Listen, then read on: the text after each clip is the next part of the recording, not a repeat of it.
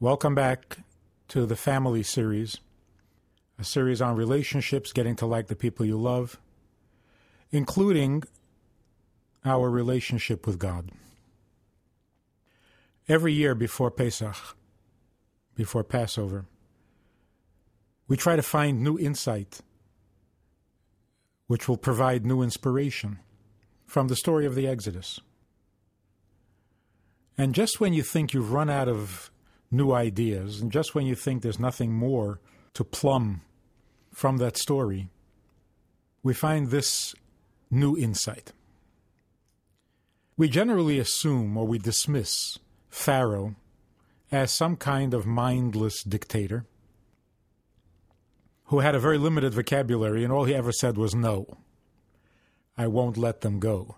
And it took 10 plagues to break the stubbornness of the man before he would permit the Jewish people to leave Egypt. But this is a story in the Torah. It's a story of biblical proportion, and every character in the story must be fitting, must be deserving in some way, positive or negative, to be part of the Bible, to be part of the Torah. It may be true that Pharaoh was insane, but he was not stupid. And in fact, if we look at the story as it is written, we find that early in the conversations between Pharaoh and Moses and Moshe, Pharaoh's first reaction to the idea that the Jews want to leave, his first reaction was, "You're growing lazy. You've become lazy. We've got to give you more work to do.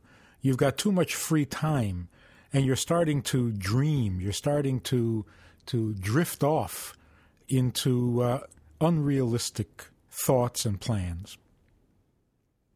From what we know about Egypt in those days, they were a very forward-looking country, people. They were, at that time, the most modern, the most sophisticated. They believed in preparing for the future. They believed in building and construction. They believed in developing the sciences and the arts. They somehow knew how to build pyramids. They knew how to embalm bodies to keep them intact for thousands of years. And there were other things that they were very advanced in. When Moshe came to Pharaoh and said, "We want to go out into the desert to serve God. The God of the Jews says, 'Let my people go so that they can serve me.'" Pharaoh heard, or what Pharaoh heard was, that here are a group of people who want to go out into the desert in search of a religious experience. And Pharaoh was advising them with some wisdom and with some legitimacy that although it might not be a picnic living in Egypt, although they are the slaves and the builders and so on, but better to be in Egypt, being constructive in some way, than to go out into a desert in search of a religion, to go out in search of God. This is very unhealthy, he said. This comes from idle minds. Go back to work. Work harder, in fact, and get these silly notions out of your mind. After a couple of plagues, the people in Egypt were saying to Pharaoh, "This might be a message from God. This is the work of God, the finger of God. Maybe we should let them go." Pharaoh was not impressed. Moshe came back, let's put it in the vernacular, in modern terminology. Moshe comes back to Pharaoh after the plague, let's say, of frogs, the second plague. And he says, "Now will you let us go?" And Pharaoh says, "You know, your thinking is very twisted. You're going to go off into a desert, and you're going to discover God because there were frogs in Egypt? This justifies your going off into a desert? What are you going to do next? Read tea leaves?" So there were frogs. Actually, the Egyptian magicians, sorcerers, they were able to produce frogs also. So Pharaoh said, "What are you doing? You're starting a religion based on frogs? You're going to go off into the desert And you're going to start a religion because there were frogs or lice or hail? This is very unhealthy. And after a few more plagues, Pharaoh's reaction or statement to Moshe was, don't you see the dangers that lie ahead? There's evil awaiting you out there. And what he really meant was simply this. When people go off in search of God, when people go off in search of a religion, they're headed in a very dangerous direction. You know what it sounds like when a group of people say, we want to go out into the desert to have a religious experience? Doesn't that sound like Jonestown? Pharaoh was actually saying to Moshe, and this came after Pharaoh said to them, fine, you want to go out into the desert and do some rituals there, go. Well, we have to take everybody, men, women, and children. And here Pharaoh had a fit. And he said, now you're really crazy. Now you're really out of your mind. Why do you want to take the children? Why do you want to take the women? Why do you want to take everybody? Get together a couple of ministers or priests or whatever and go out there and do your thing. And then come back. But Moshe said, no, we have to take everybody, men, women, and children. Pharaoh said, this really sounds dangerous. And I'm telling you, you go out there and you're going to start hallucinating and you're going to start imagining things and you're going to end up killing yourselves with Kool-Aid or something. And the smart ones among you are going to come crawling back to Egypt for a little civilization, for a little sanity, because it's much more sane to be here as a slave than to be wandering around the desert looking for some spiritual unknown. What Pharaoh was missing at first was that the Jews were not, in fact, looking for God, and they were not, in fact, looking for a religion or a religious experience. Joshua, after the victory of Jericho, sums up the Jewish experience. And we read this in the Haggadah, in the text of the Seder. We read at the Seder table. God says, through Joshua, in the beginning, early in your history, your forefathers were idol worshippers. But I took Avraham, God says, I took Avraham, your father, and I took him to the land that I chose for him. I settled him there. I gave him a son, Yitzchak. I gave Yitzchak 2 sons, Yaakov and Esav. And he goes through all the stages. I brought you down to Egypt. I took you out of Egypt to the mountain, and I gave you the commandments. The point that Joshua is making, which is very important in our relationship with God, the point that Joshua is making is God came and asked us to serve him. We weren't looking for a religion. We weren't looking for God. God came to us and said, come with me and do what I need you to do for me. That was the purpose of the plagues. The Jews could have left Egypt in some other way. The Exodus could have happened through some other means. What was the purpose of the plagues? The purpose of the plagues was to convince Pharaoh and the Egyptians that this is God's doing, not the people's doing. It wasn't a group of people who wanted desperately to go out in search of nirvana.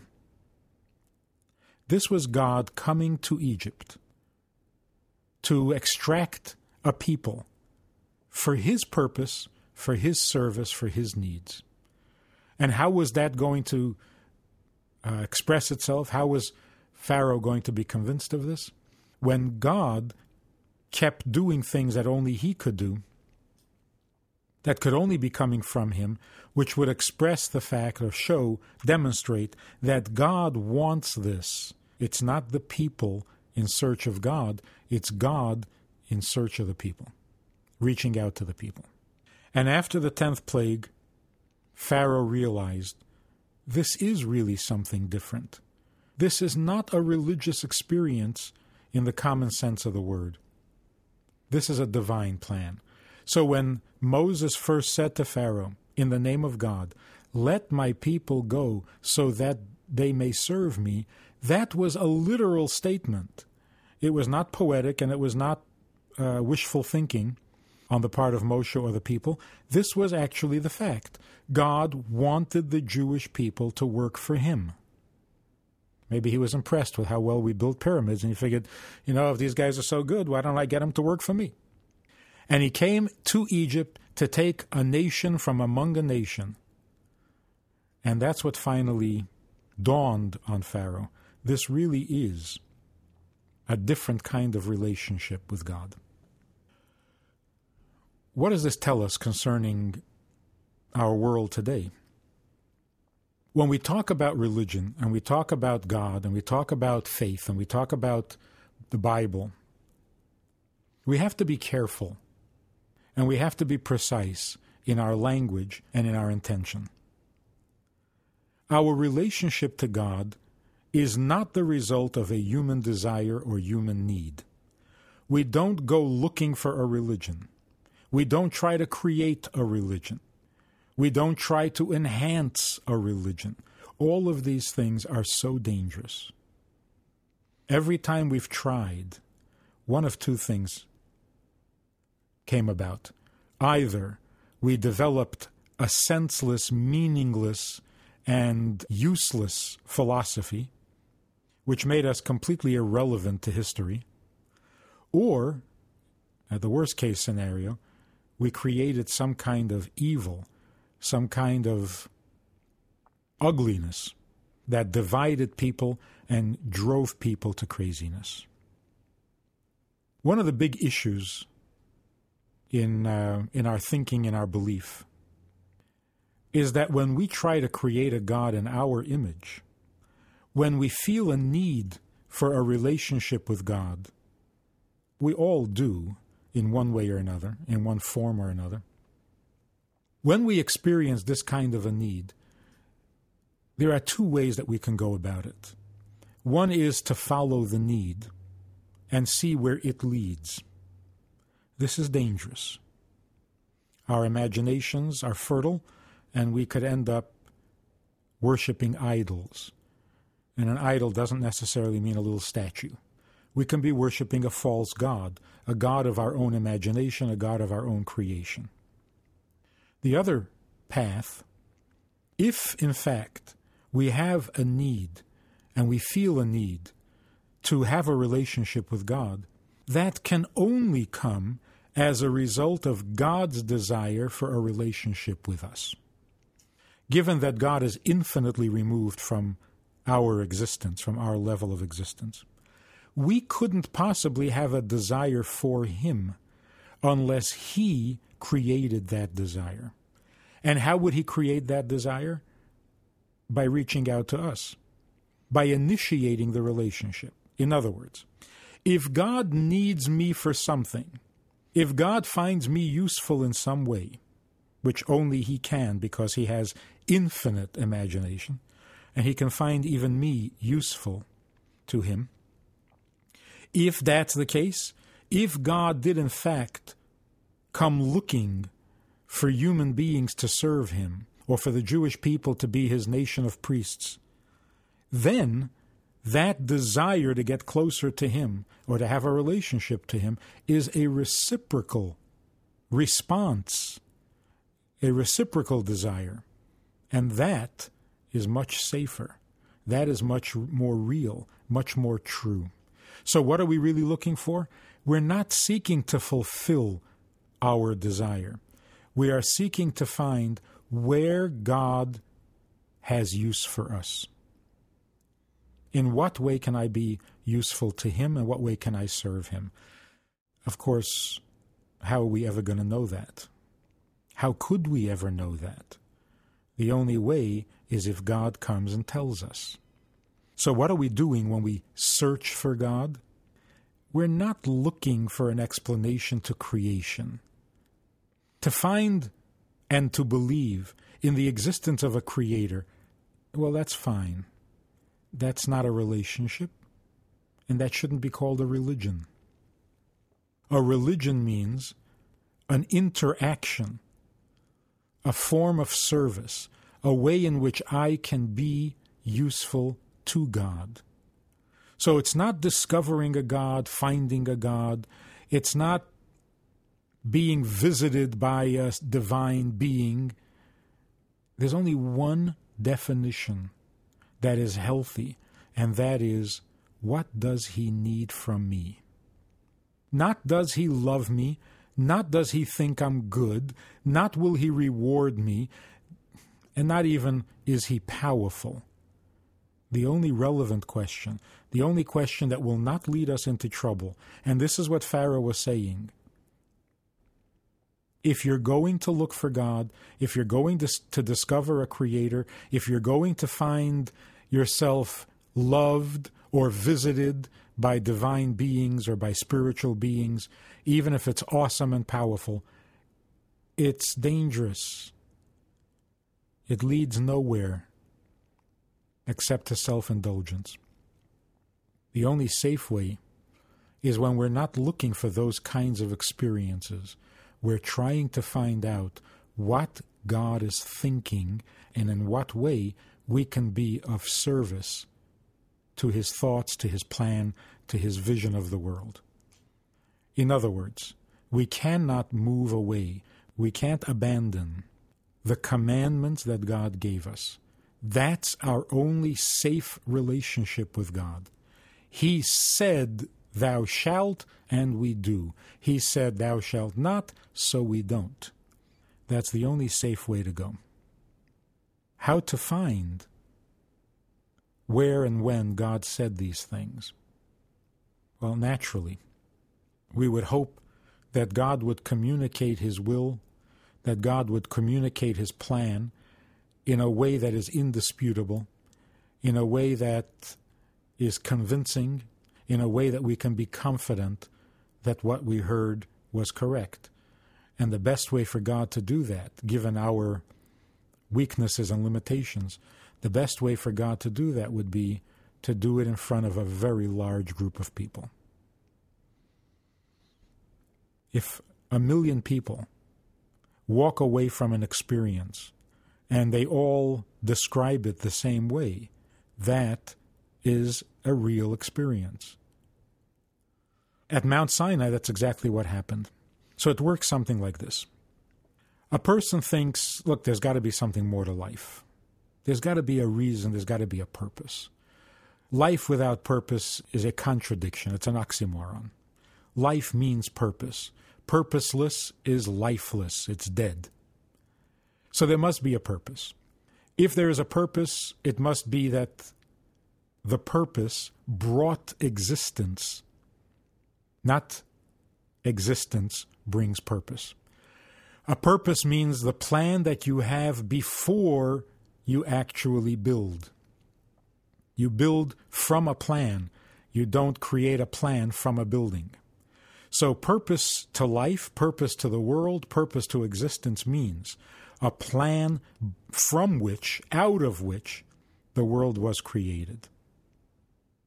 And therefore the Creator must be intelligent and purposeful. Now that I've come to that conclusion, and a logical person must come to that conclusion, the next step is, how do I have access? Where do I find access to what that plan was, to what that purpose is? Well, there's only one way. It must be revealed to us. We can't know God's purpose. We can see the result of his creation, but we cannot know his intentions.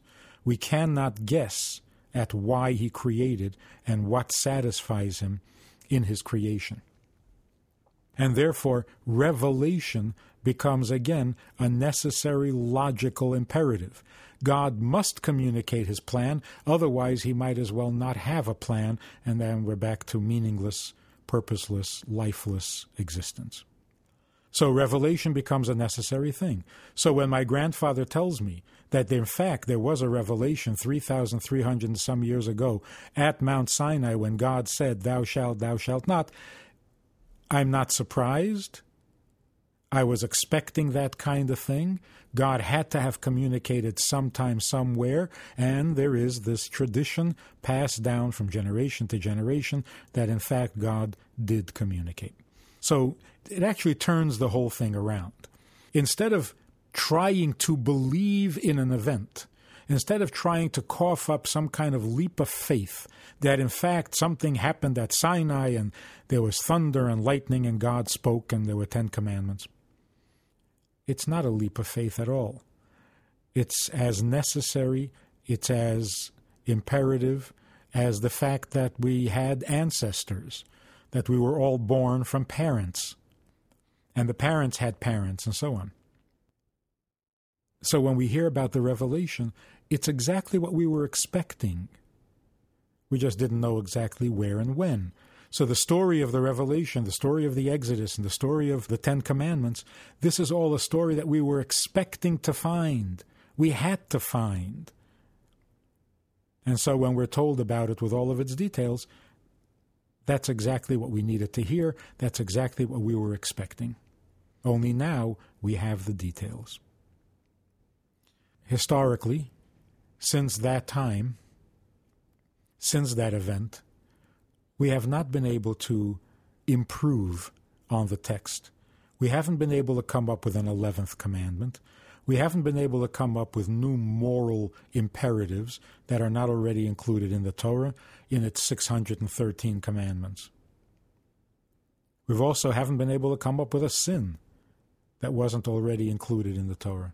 And that is quite remarkable because in 3,000 years of human history, we should have been able to produce, to bring into existence through our imagination and through our widely varied experiences, we should have been able to come up with some kind of behavior that was immoral but was not mentioned in the Torah.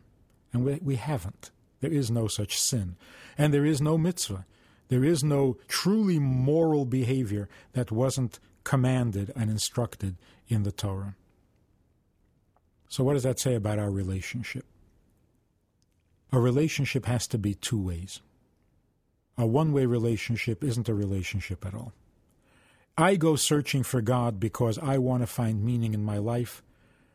That's a philosophical pursuit. It cannot be called a relationship. And I can come up with the greatest philosophies, and I can come up with the greatest theories, and the most impressive thinking and logic, and I'm still alone in this world. I have no relationship with God. That's dangerous. That's dangerous. Because in God's world, if you're not relating to Him, then you are worshiping a false God. If you find meaning in something other than Him, you are finding the wrong meaning. You're coming to the wrong conclusion. And that's dangerous. Or meaningless. Meaningless at best, dangerous at worst. And so here's the story of the Exodus from Egypt. Moses was saying to Pharaoh, God is calling us. Pharaoh was saying, oh yeah, here we go again with the wackos. God is calling you. He didn't believe it. He was attributing this to lazy thinking, to idle philosophical musings that were leading the people onto a dangerous path. And from his point of view, he was right. I mean, we've seen the results of this kind of thinking. And so he was saying to them, be realistic, be practical, be responsible. Stay in civilization. Stay rooted to earth. Stay rooted in reality. It may not be pleasant, but it's true and safe. It's real, and it's productive.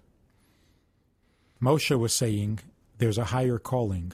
Calling. God is calling. We're not imagining it. We're not looking for it. We're not pursuing it. God wants this, and we can't refuse Him. We meaning everybody, including Pharaoh. In the end, Pharaoh agreed. He saw the light, so to speak. And what is the result? As we look at it now, Pharaoh and his Egypt are long gone. They are the stuff of museums. They are an ancient curiosity, but nothing more. This is the message we need to take also to other relationships. You don't imagine yourself in a relationship, you respond to the other's need. And if you can't respond to the other's need, no matter how important the presence or the existence of the other, of the spouse, is in your life, you can't call it a relationship. You can't say, I have a wife, if you don't serve her, if you're not fulfilling her need. You can't say, I have a husband, if you're not fulfilling his need. And the fact that his presence does a lot for you, that's not a relationship, that's something else. That's a need, but it is not a relationship. And so the story of Passover, the story of Pesach, the Exodus from Egypt, it's all a story about relationship.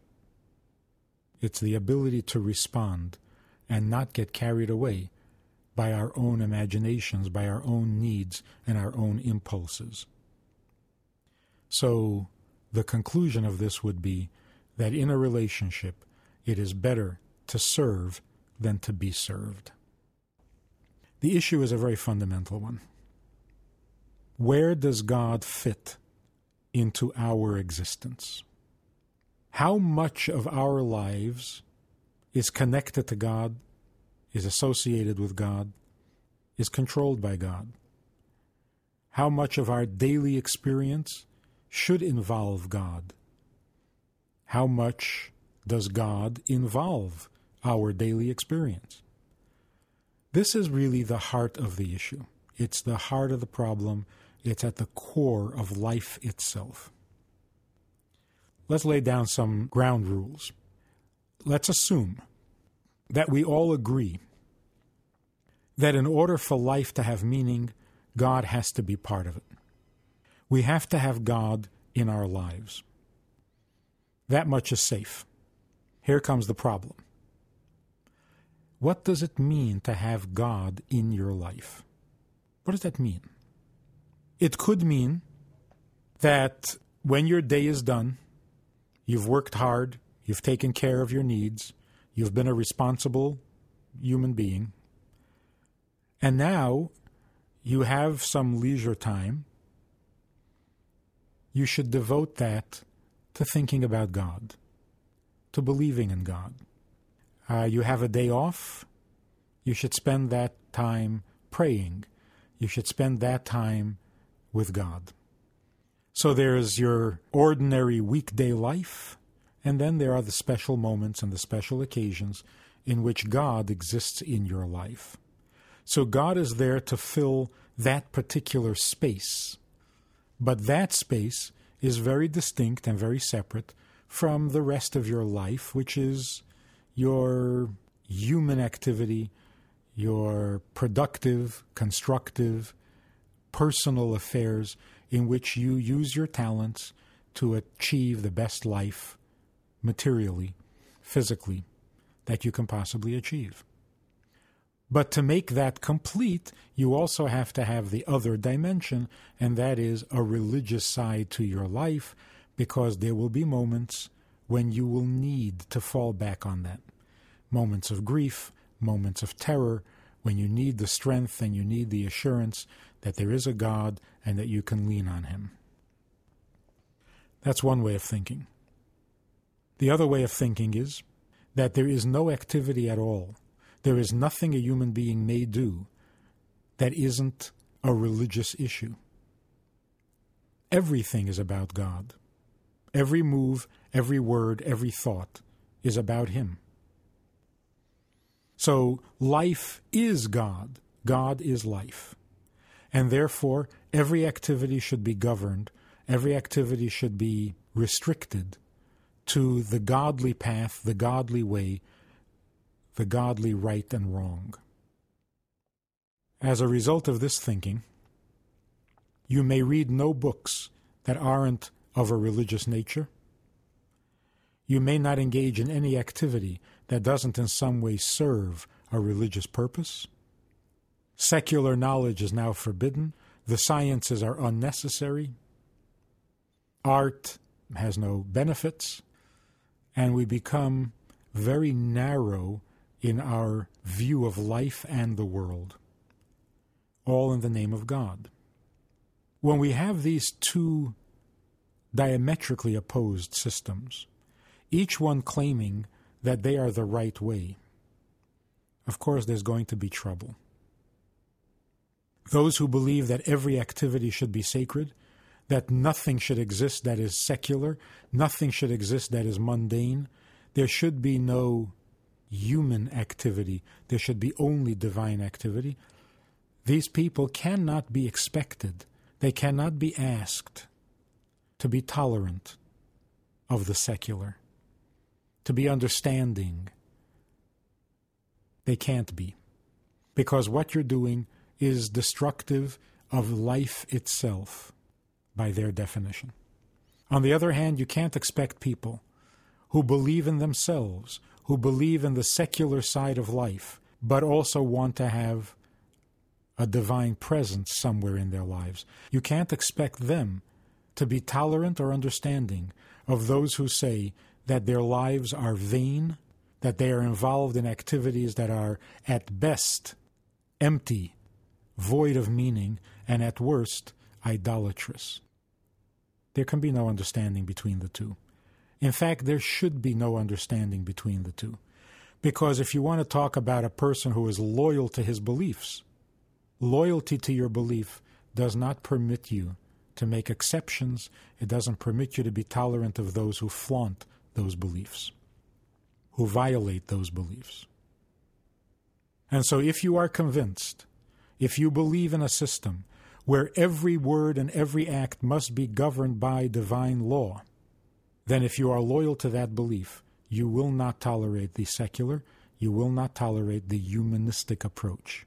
On the other hand, if you believe in the humanistic approach, you cannot tolerate and you cannot accept the people who condemn you as idolatrous or condemn you as evil.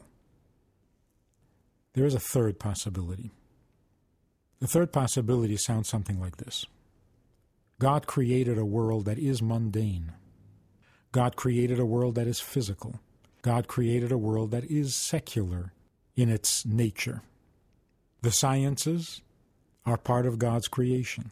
The arts, part of God's creation. The human desire for these things, the need to know, the desire to understand the universe in which we live, to find the beauty that we can find within nature, within human nature, all of this is part of God's creation.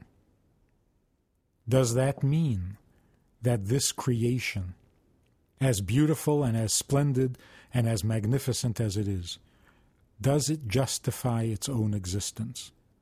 To this, the answer has to be no, not at all. Beauty needs to have purpose. Beauty needs to be elevated to serve a higher purpose. Not because beauty is not valid or significant. On the contrary, if God created something beautiful, all the more reason to use it with a higher purpose, with a higher intention. The more valuable something is on the human level, the more important it is to raise it up to the divine. And so, on the one hand, the secular is not to be dismissed. It is not vain or empty or meaningless, because its potential is great. And its potential is divine, is holy. So when God gives us commandments, when He tells us how to behave in our marriages, when it tells us how to treat our parents, when it tells us how to relate to the universe, when it tells us how to see His glory in the heavens, which means in the sciences, what God is asking us to do is to voluntarily, by our free choice, bring godliness to the secular and raise the secular to the level of the godly. If we just break it down to the simple equation of body and soul, the body is absolutely precious and sacred. But that doesn't mean that it doesn't need to be elevated to a higher, more purposeful existence. And so there need not be a conflict between body and soul. There needn't be a conflict between the divine and the secular. There needn't be a conflict between your faith and your daily activities. The daily activities are significant. They are human activities, more significant than animal activity or plant activity or mineral activity. The human being is the crown of creation. And so everything human, every talent, every impulse, every need, every thought, it's all part of being human. And the human being is the crown of creation. To take that away would mean to diminish us to the level of the animal or the vegetable. On the other hand, to leave things as they are means that we have no purpose. If we can't improve on what God gave us, if we can't improve on what God created, then He doesn't need us. Then we have no purpose in His plan. So we have to believe that as great as the world is, the physical universe, as impressive, as beautiful, as awe-inspiring as it is by itself, we need to elevate it a notch higher. It is our job to bring it up to an even higher level, to bring what is good to the level of the godly. Of course, there is the struggle between good and evil. It's an important struggle. Part of the war that we're in now, at least the most practical, the most tangible part of it, the most tangible dimension of it, is simply good and evil. Evil has to be stopped. Evil cannot be allowed to destroy or to harm or to hurt. But that's the most basic level. After you've stopped the harm, after you've prevented the hurt, you haven't yet elevated the world to a higher place. You've only made it a safer place. But once the world is safer, then what? Then we just go about our business? Then we keep God and our daily lives separate, distinct? Not good enough. After the battle between good and evil, then there is the struggle between the good and the godly. The good parts of the world deserve to be elevated to godliness. Well, they are capable.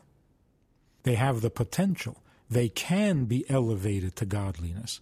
The evil, at least certain levels of evil, cannot be elevated, and therefore they have to be undone. They have to be removed from the earth. The spirit of unholiness I will remove from the world. That's a description of the world after Mashiach in the time to come. It will be removed from the world. It will no longer be, but it won't be elevated to holiness. Only that which is good has a potential for the godly. So to turn the good into godly, that is the primary role of the human being. And that happens after the war.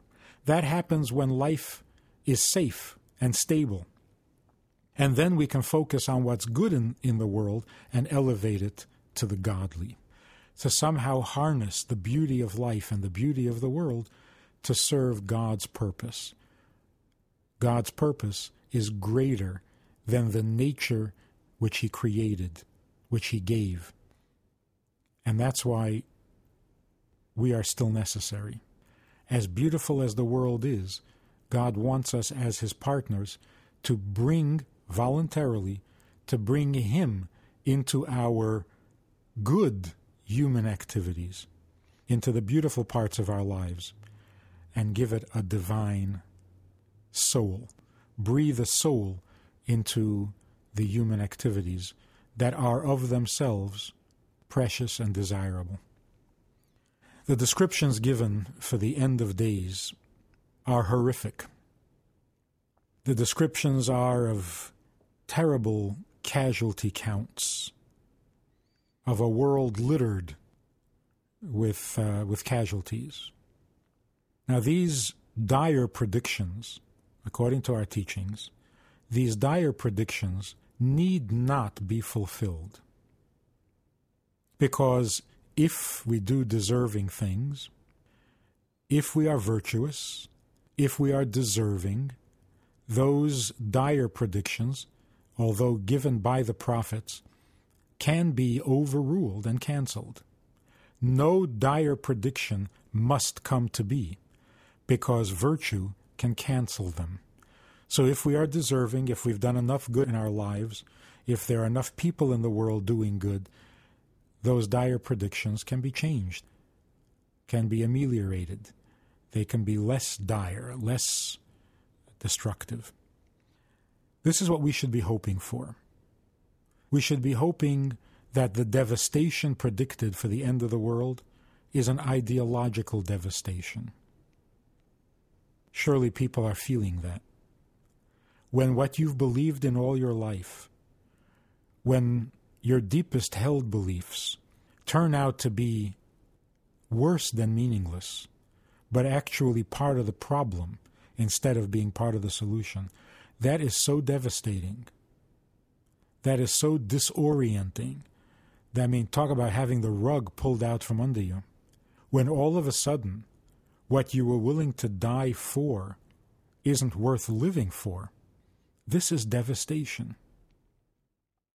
And in the Torah, in the language of the prophets, physical devastation, emotional devastation, spiritual devastation, they're all interchangeable, depending on how deserving we are.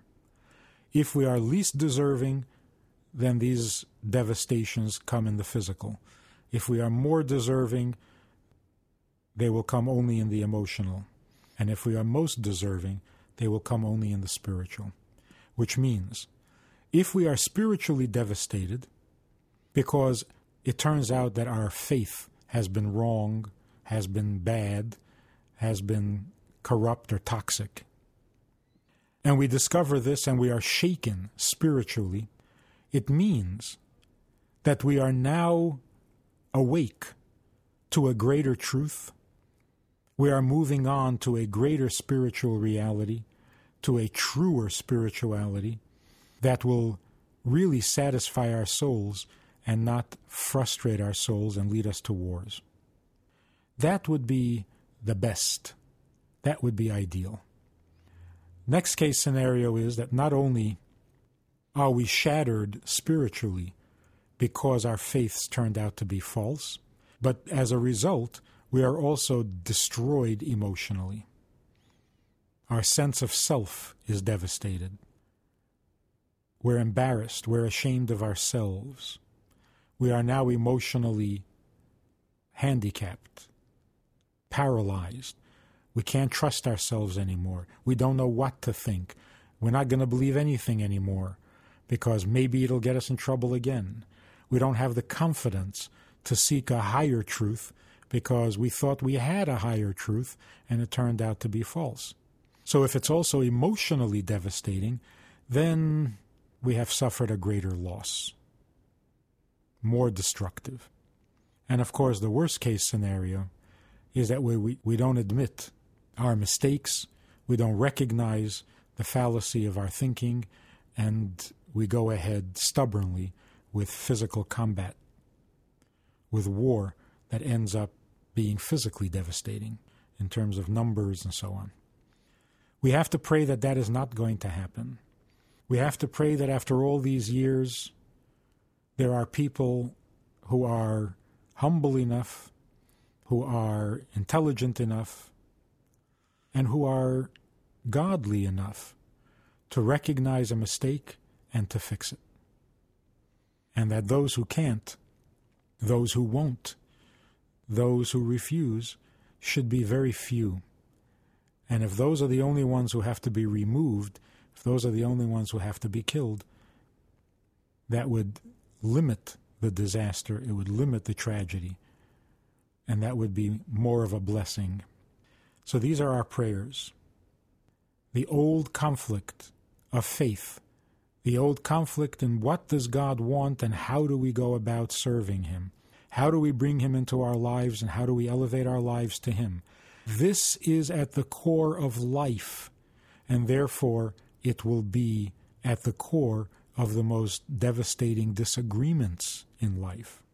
Once we work that out, and hopefully this will be within a matter of weeks, once we work this out, and once the world is ready to hear from God what God wants, and once we stop putting words into his mouth and creating him in our image, we could have a world that is awesomely holy, godly, purposeful, meaningful, infinitely more meaningful than heaven, infinitely more meaningful than a world in which there are no bodies, only souls, a world in which there is no secular activity, only holy activity. Much more meaningful than that. When the secular attains the godly, and when the godly reaches down to the level of the secular, and when they become one, when they are fused in harmony, that's the life we're all looking for. That is the utopia that we're all dreaming about, and that we are all convinced must come to be.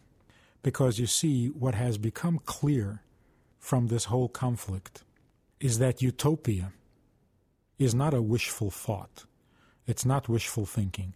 Utopia is necessary because either we have utopia or we have what's going on today. There is no in-between, really. At least not for any long period of time. You can have a lull, you can have a ceasefire, but unless you attain that utopian existence, which is an existence where all human beings recognize God's need and are devoted to fulfilling that need, unless we have that utopia, we have chaos, we have disaster, we have war, we have ugliness. There is no in-between. Between true and false, there is no gray area. Because if it isn't true, then it's false. And if it's false, then it isn't true. So this is where we are in history. This is the closing chapters of a chaotic world finding its footing. Now is the time that it's going to happen. We want it to happen in the best possible way. We have to look forward to it happening in the best possible way. And we certainly cannot deny, or we must stop denying, the fact that this is a divine issue. It's not about territory, it's not about power, it's not about chemical weapons, it's not about any of these issues.